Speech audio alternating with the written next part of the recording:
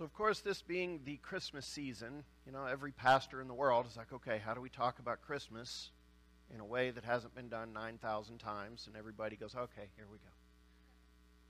But you know what? We don't need to reinvent the wheel, because this is literally the greatest story ever told. I mean, this is one of the most amazing thing that ever happened in all of creation, and we own it. Now think about that. We have the story. As Christians, we are the ones entrusted with telling the world the greatest story that they will ever hear. And it's the most important. It's not just that it's the greatest story, it's the most important story. Because this is what God has done to bring us back to Him. And so, if you were going to do something throughout all of history, okay, like you had a plan, because this is what God did. He had a plan going all the way back to creation. When Adam and Eve fell, the plan was set into place. It was already there, and things were moving forward towards it. And so He hinted all along as to what was going to happen. He sent prophets to speak partial truths of the coming kingdom. He sent kings who revealed part of the nature of the kingdom of God.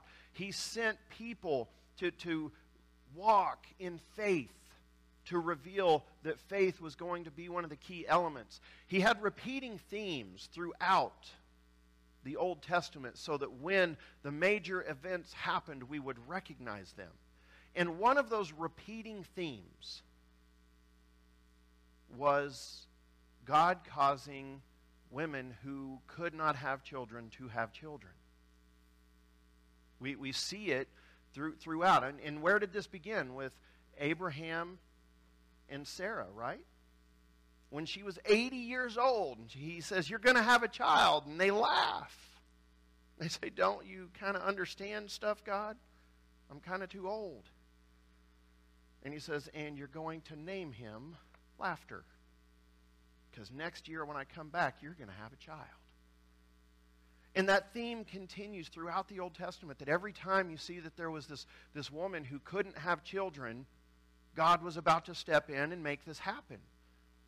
And why did He have this theme continue? Because He was going to give, as Dan was talking about, He was going to give the greatest miracle of all in this arena. And He prophesied it in Isaiah 7:14 and said, therefore, the Lord Himself will give you a sign. Behold, the virgin shall conceive and bear a son, and shall call his name Emmanuel. Emmanuel means God with us. Now I want you to think for the enormity of just a moment of what that prophecy was telling us. It said God is going to do something that doesn't fit. Not only does it not fit, it's actually a ridiculous prediction. It doesn't fit in science. It doesn't fit in nature. It doesn't fit anything that we say. The virgin shall conceive and bear a son, and that son is going to be who? God. Now, I don't know about you. I may have met a few people in my life that thought they were God. They kind of acted like they were God, but they weren't. But this, Isaiah said, will actually be God. When this happens, it's going to happen at such a level that the virgin is going to give birth to a child, and that child will be God. Now, that's a pretty miraculous claim. And if it happened in your lifetime, and you recognized it, how would you tell people about it? How would you explain God with us? Because you would see people and you'd be like, hey, all the people you've ever met, that guy right there is God. Yeah. Sure he is. No, I'm telling you, he really is. And you got to watch him. You got to watch what he does. And you got to listen to his words. And you got to pay attention because he's not like everybody else. And to those who have ears to hear, they look at him and they listen and they watch and they go, well, wait a minute, I think you're onto something. But those who don't want to see and aren't looking for the fulfillment of the prophecies and they aren't looking for God in this world, they miss it. And so if you had to tell somebody as an eyewitness to Jesus Christ who he was, how would you do it? That would be quite the challenge, wouldn't it? I mean, the Apostle John said there are so many miracles that, I suppose all the books in the world couldn't contain it. So it's not just a matter of talking about what he did. We actually have to get into who he is in his nature and at the core of his being. And so I want us to look this morning at how John described Jesus. Because when John starts his gospel, John chapter 1, he doesn't start with a genealogy. He doesn't start with, oh, by the way, I met this guy while I was fishing with my brother. He doesn't talk about kind of the normal human things. He wants to raise the discussion to a level that it kind of goes somewhere and stays there. He gives you a filter through which he wants you to read the entire gospel account, and he doesn't start anywhere small. He starts at the highest possible point that he can and says, now I want you to read everything with this in mind. And that's what he starts with, what we call the Word of God. Now, when I say the Word of God in this instance, I don't mean this book. Okay? In John's eyes right here, we're talking about not the Scriptures, but the Logos, the Word, the reason of God, the expression of God in this world. And so I want you to read along with me, if you have your Bible, John chapter 1. But I want you to really get a feel for what he's saying. It says, in the beginning was the Word, and the Word was with God, and the Word was God. He was in the beginning with God. All things were made through him, and without him was not anything made that was made. In him was life, and the life was the light of men. The light shines in the darkness, and the darkness has not overcome it. There was a man sent from God whose name was John. He came as a witness to bear witness about the light, that all might believe through him. He was not the light, but came to bear witness about the light. The true light, which gives light to everyone, was coming into the world. He was in the world, and the world was made through him, yet the world did not know him. He came to his own, and his own people did not receive him. But to all who did receive him, who believed in his name, he gave the right to become children of God, who were born not of blood, nor of the will of the flesh, nor of the will of man, but of God. And the Word became flesh and dwelt among us. And we have seen his glory, glory as of the only Son from the Father, full of grace and truth. John bore witness about him and cried out, "This was he of whom I said, 'He who comes after me ranks before me, because he was before me.' For from his fullness we have all received grace upon grace. For the law was given through Moses. Grace and truth came through Jesus Christ. No one has ever seen God, the only God, who is at the Father's side. He has made him known." Now, if that doesn't give you chills, if that doesn't make something rise up inside of you and go, well, wait a minute. That may be the most theologically important passage in all of Scripture. And I'm not exaggerating.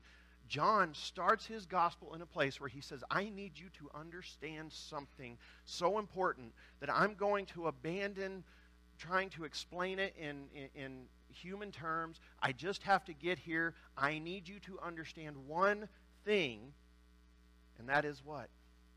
Jesus is God. Jesus is God. He explains it like every way I think he could think to do it. Now, he's inspired, and of course God was in control of what he's writing, inspiring his words, but you know he's thinking in his mind. This is later on, okay? John wrote the Gospel of John much later in life, okay? You had Matthew, Mark, and Luke that were written pretty quickly after Jesus' death, and then John has had time to think about it. John has been thinking and reminiscing and thinking about everything that Jesus did, and he knows about Matthew, Mark, and Luke's accounts, and he knows Peter, he knows everybody, and he's been thinking, and he's thinking, and he finally gets to this point, I think he's like, I need people to understand one clear thing about Jesus. And that is that he is God. He is the fulfillment of the prophecy that was made by Isaiah that Emmanuel would be here. God would be with us.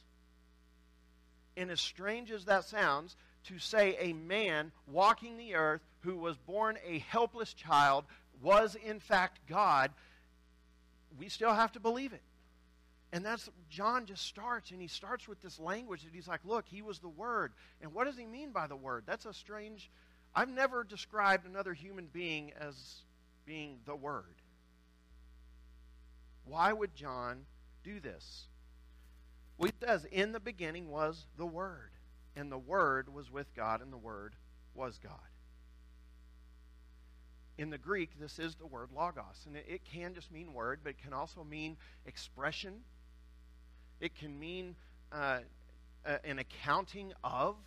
And so what he's trying to tell us is that if you want to see God, if you want to understand God, if you want to experience God, if you want to know anything about God, you have to look to the expression of God that is the Word, that is Jesus. You are not going to learn anything about God that is true that does not lead you to Jesus Christ. Now think about that. Every truth we learn about God, whether it's in nature, whether it's through the Scriptures, whether it's through praise, whether it's through fellowship, ultimately that truth leads us to Jesus. Every single time. And so that's why John started out and he says, look, in the beginning there was the Word. God was expressing himself. In the beginning of what? In the source. In the beginning of creation. He's not talking about the beginning of God. He's not talking about the beginning of Jesus. He's talking about the beginning of creation. Now, where do we know those words from? In the beginning. From Genesis. In the beginning, God created the heavens and the earth. John starts with those words on purpose, knowing everybody in their mind at that time would go to, oh, in the beginning. They think they know what he's going to say. You ever had somebody do that? Like they start quoting something like, oh, I know the rest of this, and then they change it. That's exactly what John did. He says, I want everybody's mind to go to one place. In the beginning, God. I want them to go there, and now I'm going to reveal the truth that is unbelievable to them. In the beginning was the Word, and the Word was with God, and the Word was God.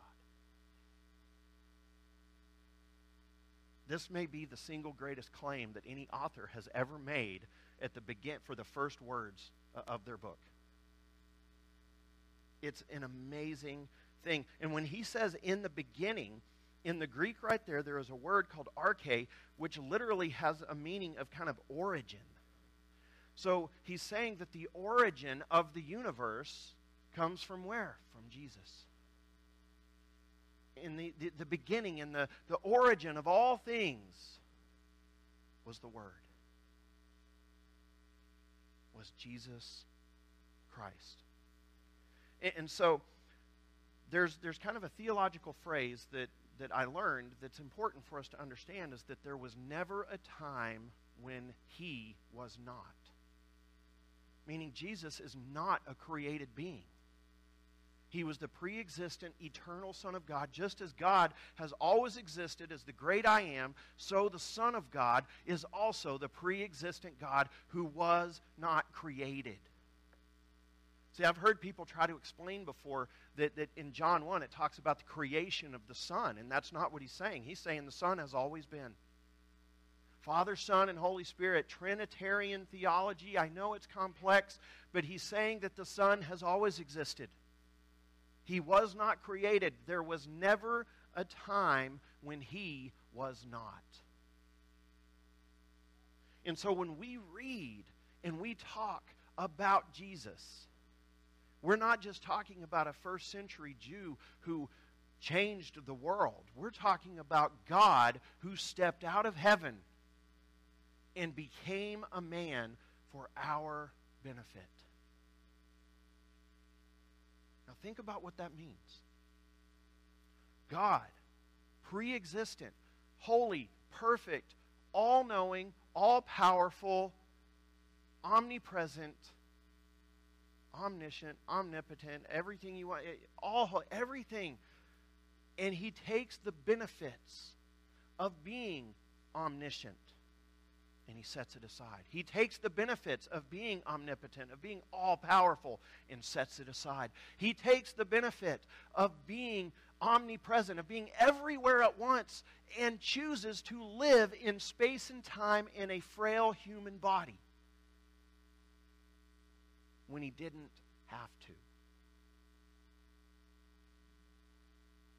See, we aren't just talking about one of history's influential people. We're talking about the creator of the universe. And John even says that. He goes straight into verse 2. He says, he was in the beginning with God. Verse 3, all things were made through him. All things. See, they agreed. All things were made through him. And so when he comes on the scene and he starts teaching and he starts interacting with people, don't you think that it's probably going to be somewhat unique?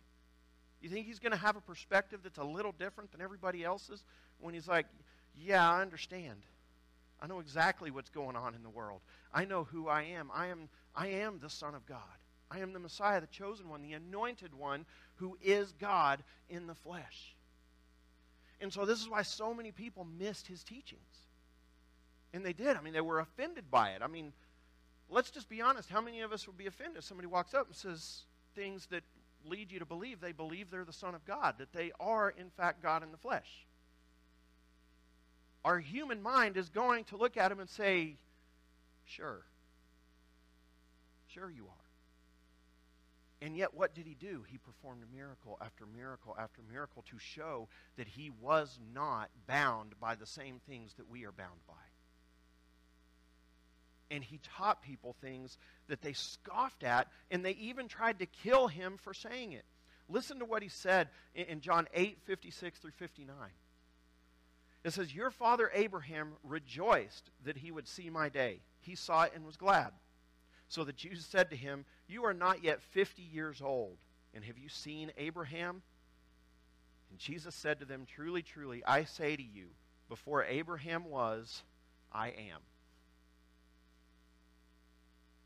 I am. He used the divine name and referred to himself. Now, what did they do? So they picked up stones to throw at him. They literally wanted to kill him after saying that because they thought he had committed blasphemy. These are the things that John picked out as he's telling his story when he says, look, the Word was God, and I'm going to point you to stories that prove it over and over and over.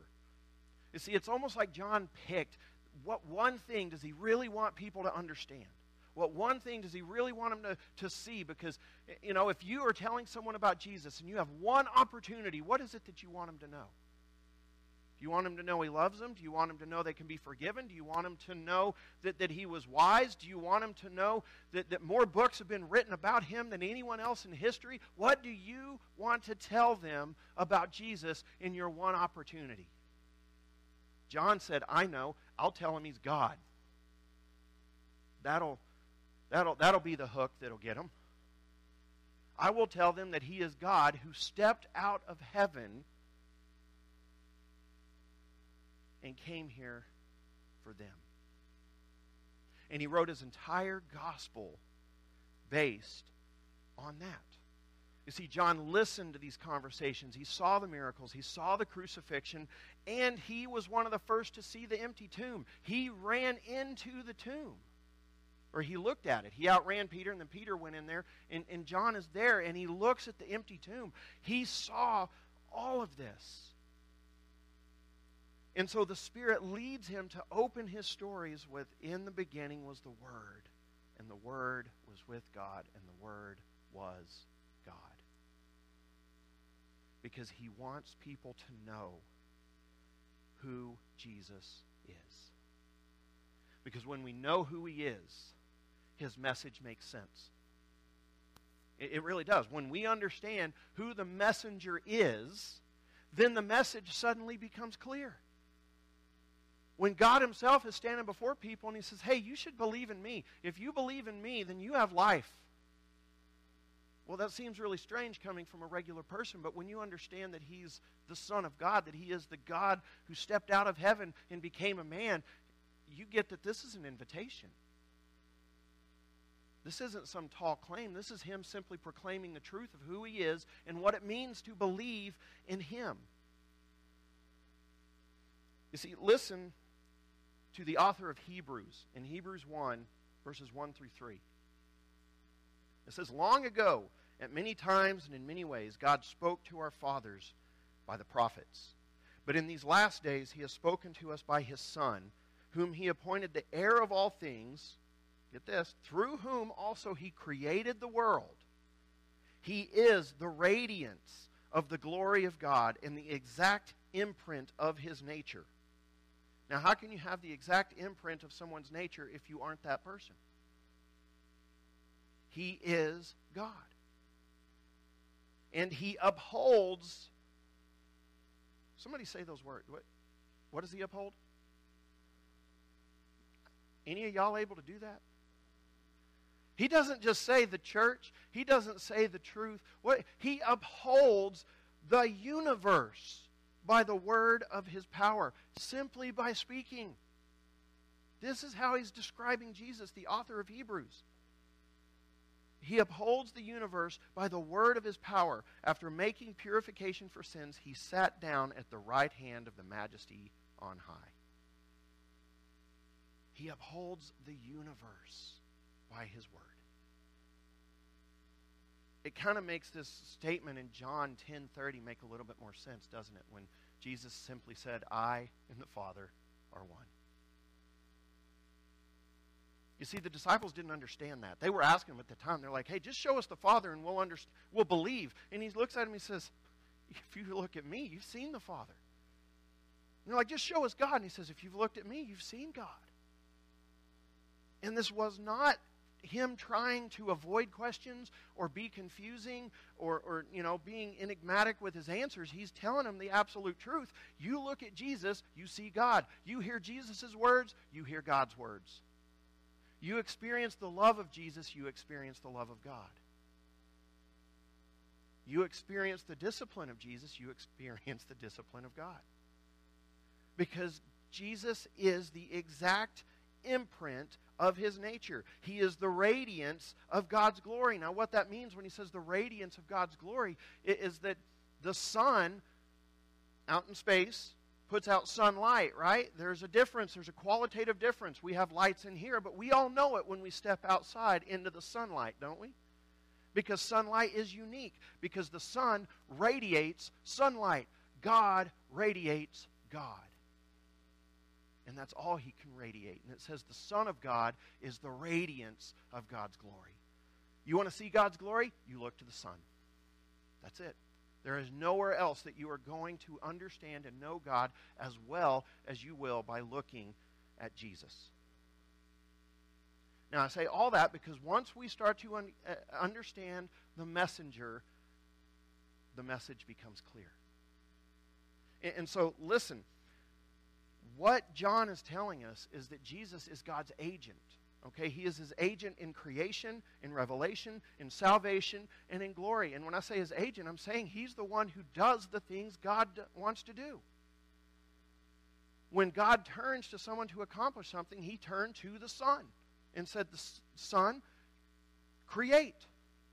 And it was through the Son that the world was created.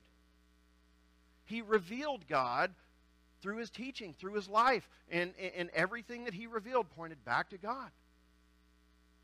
And so, think about this. In verse 3, he says, all things were made through him, and without him was not anything made that was made. You say, we owe our entire existence to the Son. He is his agent in revelation. This verse is so important. Listen to verse 18. It says, no one has ever seen God. Now, I know people will say, well, I saw God high and lifted up. What he's telling us, because Isaiah 6 says that. He says, I saw the Lord high and lifted up, and I saw a vision of the temple. Every vision that somebody had in the Old Testament of God was incomplete. It was not the fullness of God. And in fact, we know that humans couldn't see that because Moses said, I want to see you, God. And he says, you can't. If you do, you'll die. And he says, but I really want. He says, okay, I'll tell you what. I'll hide you in the cleft of the rock. I'll pass by, and the glory that remains, you can see that. The radiance of his glory, you can see that. That was a prophecy of Jesus. That Jesus fulfills that radiance that God emits, that we can see, that we can understand, that we can experience in this life. That is Jesus. And so he says, no one has ever seen God, the only God. And then what he says, who is at the Father's side, he has made him known. He just said the one who is seated at the Father's side is God and has made God known. The single greatest revelation of God is found only in Jesus Christ. And I mean that across the board. We can go out and we can look at the stars and we can look at creation and we can be in awe and we can even learn some truth from it. Like, wow, look at that. God must be extremely powerful. God must be amazing to be able to create what he has created. But it will not compare to the revelation we will get through Jesus Christ. And in fact, if we understand that revelation, if we look at creation and say, wow, there must be a God, and we understand it properly, it leads us directly to Jesus. Every single time. Because Jesus is God's agent in revelation. He is the one who reveals God. In fact, where does our Bible end? What book? What is the full title of that book, somebody? The Revelation of Jesus Christ. And we read in that book that, again, John, who walked with him, who knew him, who hugged him, who experienced the love of God through him, we read at the Last Supper, he's leaning against him, against his chest. He's that close with him. Who said he was the Word and the Word was with God. We read all of that. And then John sees his vision of Jesus glorified as the Almighty God in heaven. And what happens? He passes out from fear. John, who knew him maybe the best, sees him glorified in heaven, and it says, I became as a dead man at his feet. He thought he knew Jesus until Jesus revealed the full truth about himself. And he literally passes out from fear. Now it says that he touched his shoulder and says, be not afraid, and he brings him back to life. And it's like, no, you got to write all this down. You can't do that if you passed out. So wake up. I got a lot of scary stuff I need to show you. But it's okay because I'm here. Jesus is the fullest and greatest revelation of God. If you want to know about God, read the gospel accounts and pay attention to Jesus. Pay attention to his words. Pay attention to his actions. Piece it together with the truth that we know through other scriptures, and you will get the best image of God that you can possibly get. Because it is located in the person of Jesus. But here's the great truth of this. Jesus didn't just come to say, I'm God, and to reveal God. He actually came to save. He came with a mission. He was God's agent in salvation. In verses 12 and 13 of chapter 1, it says, but to all who did receive him, who believed in his name, he gave the right to become children of God, who were born not of blood, nor of the will of the flesh, nor of the will of man, but of God. See, his trip into our world was not just so that he could say, look, this is who I am. He came with a mission, and he says it was to seek and to save the lost. He came to save you and me. If that doesn't make you feel special this Christmas, you haven't thought about it deeply enough. The God of heaven stepped out of heaven and chose to live as a despised human being who was weak, who was made fun of, who was betrayed, who was beaten, who was crucified, so that you could be with him. And again, the book of Hebrews says, who for the joy set before him endured the cross, scorning its shame. Because he said, you were worth it. And then he's God's agent in glory. It says, and the Word became flesh, verse 14, and the Word became flesh and dwelt among us, and we have seen his glory, glory as of the only Son from the Father, full of grace and truth. Now, this is John's way of saying that what I experienced with Jesus, nobody else on earth has ever done. What I experienced with him was so unique that I can only ascribe it to him being God. That's it. I can't explain it any other way. Now, many of you know what I'm talking about with that. If I were to ask you, explain your relationship to Jesus Christ, some of you are going to get excited. Some of you are going to start crying. Some of you are going to go into this intellectual mode where you're going to start to try to explain down to the finest detail everything that you can to express this truth, because what in the end you're trying to do is exactly what John was trying to do right here, that he says, look, the Word became flesh and we saw his glory, and it's unique. It is the glory as of the only Son of God, full of grace and truth. You'll find that you'll have a hard time expressing all of it, but you will be motivated to do so, won't you? Because when you start talking about the God who saved you, who changed your heart, who gave you new life, something comes to life inside of you. And you want to let people know that Jesus is in fact unique. He did something for you that no one else could. That's what John was saying. And so in the end, one of the things that we come to understand is that Jesus fulfills the mission of God. He completely fulfills everything that God wanted to happen, okay? Everything that happened before Jesus in all of history was merely setting the stage for his arrival in Bethlehem. Did you know that? Everything that happened in history. We're not just talking biblical history. Biblical history gives us the ability to understand history. We can look and see how God brings empires, and then he takes down empires. And he moves to the next empire, and he uses them for his purposes, and then they cease to be an empire. And yet God's purposes continue unabated through all of history. And there's something amazing that even secular historians look at and understand, is that all the world, for whatever reason, in different ways, political, everything, became focused on this small little area called Israel in world history at that moment. Everything just kind of centered in right there. There was peace for the first time in a long, like ever in history. There was what was called the Pax Romana, the Roman peace. There was no war going on in that moment. It didn't mean bad things weren't happening, but that Rome had made these roads. There was a unified line. There was a whole lot that happened that made everything center right there. Why? Because all of history was pointing to this one moment.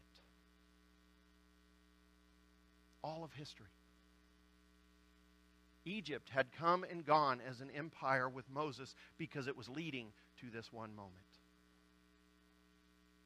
Alexander the Great had come and gone because it was leading to this one moment. All of history had been under the control of God. And so everything was revealing things about God all along the way. And you had kings like David and Solomon with their glory and their kingdoms that they created. And they pointed it to God and said, it's not about us, it's about Him. It's about the coming one. Now those kingdoms, of course, failed. But they revealed truth along the way. So that by the time we get to Jesus, when He is grown and He starts to preach, He says something amazing. He says in Matthew 4:17, repent, for the kingdom of heaven is at hand. See, what He's saying is that previews are over. It's showtime. Now the story begins. And who does it begin with? Jesus Christ. Where does it begin? Wherever He is. Because He is the central character of all of this. And in fact, Paul comes along and he understands who Jesus is. He comes to understand that He's God. And he describes things a little differently. He says in 2 Corinthians 1:20, he says, for all the promises of God find their yes in Him. That is why it is through Him that we utter our amen to God for His glory. Because every promise that God ever made, everything that God was ever going to do or is going to do, or everything He has done, everything found its fulfillment in Jesus. Every promise was fulfilled in Jesus. And those promises that are yet to be fulfilled, guess when they're going to be fulfilled? In Jesus when He returns. He is the location and the fulfillment of everything God. By His birth, His life, His death, His resurrection, and His coming return, Jesus alone fulfills all the promises of God. And so this is what Paul tells us. He says that is why it is through Him that we utter our amen to God. See, that's why we attach ourselves to Him by faith, because He is the source of everything that God wants to give us. We can't find it anywhere else. You will not find the Spirit of God, the power of God, the love of God, the righteousness of God, the justice of God, the peace of God. Nothing from God is available apart from Jesus Christ. Now, His reign in this world, He cares for the just and the unjust alike. He does love everybody, but if you want to really know the love of God and have that power active in your life, you have to go through Jesus Christ. There is no other way. So, you want to know God's love? You have to go through Jesus. Want to know God's wisdom? You got to go through Jesus. You want God's peace? Go through Jesus. God's power? Jesus. You want God's forgiveness? Jesus. His strength? Jesus. You want God's presence in your life? Go to Jesus. Because all the promises of God find their yes in Him. Now, here's the good news of that. That gets us off the hook. That means I don't have to live up to a standard to impress God so that He'll open the door and say, okay, now you're worthy. That means I get to go to Him, and I can go to Jesus at any time and say, I believe in you, and God says, yes, you believe in Jesus Christ, you're saved, yes. All of this is available to you through Him. You put your faith in Him, I will take care of the rest.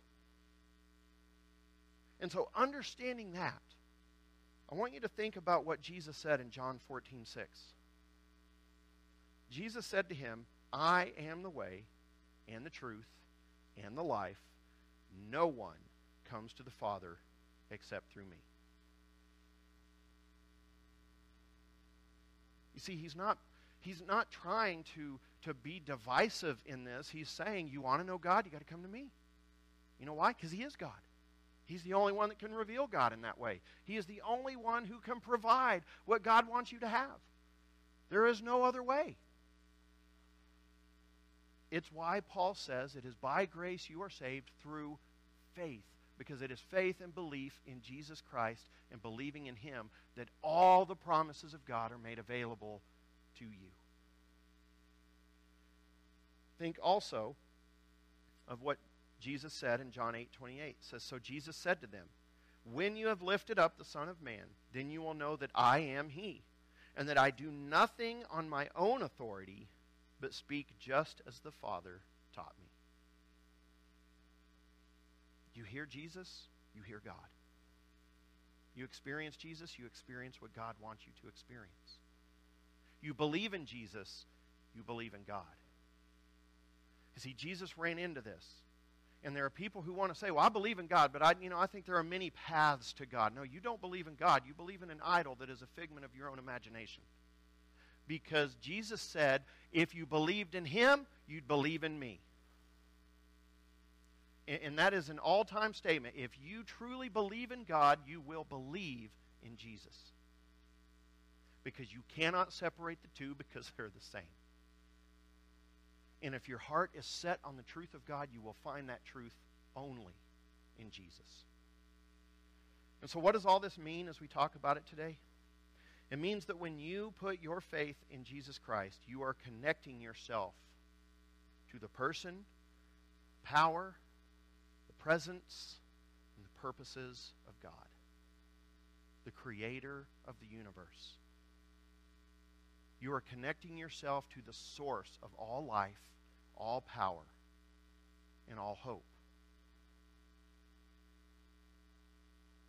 It means you are rejoining your soul and spirit to the one who created them. It means you are literally fulfilling your purpose for existence, which is to be in relationship with God. Jesus is how we do that.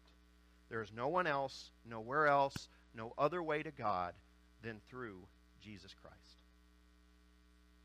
And so this year, when people ask what Christmas is all about, I can say it is about celebrating that the Word became flesh. That's what it is. We are celebrating that the Word became flesh and God is with us. Let's pray. Father God, thank you so much for today. And God, I pray that, God, you expand our understanding. Raise our understanding of who you are, Lord Jesus. That we wouldn't be satisfied with anything less than the heart knowledge that you are God. That you are the Word become flesh. And that you have been exalted and given the name that is above all names, so that at the name of Jesus, every knee will bow. And every tongue will confess that you are Lord, to the glory of God the Father. Father, I pray that, Lord, as we celebrate this year in Christmas, that, God, we give gifts with a cheerful heart because we know that we have received the greatest gift ever given, and that is you. Father, we pray for our world right now, our country. We pray that you are lifted up everywhere. That men and women would raise holy hands and praise you. That we would worship you. Lord Jesus, you said when you are lifted up, you will draw all men to yourself. And so, God, we pray that we lift you up in our homes, that we lift you up in our work, we lift you up in our hearts and our minds and our families. That you be lifted up in every way so that people are drawn to you. Father, thank you for the gift of salvation that you have given us. Thank you for fulfilling what we could not, for doing what we could not, and giving your life for us. And Father, as we take this time now to remember you through this Lord's Supper, God, we pray that you are glorified, that we remember the body, that we are connected to each other.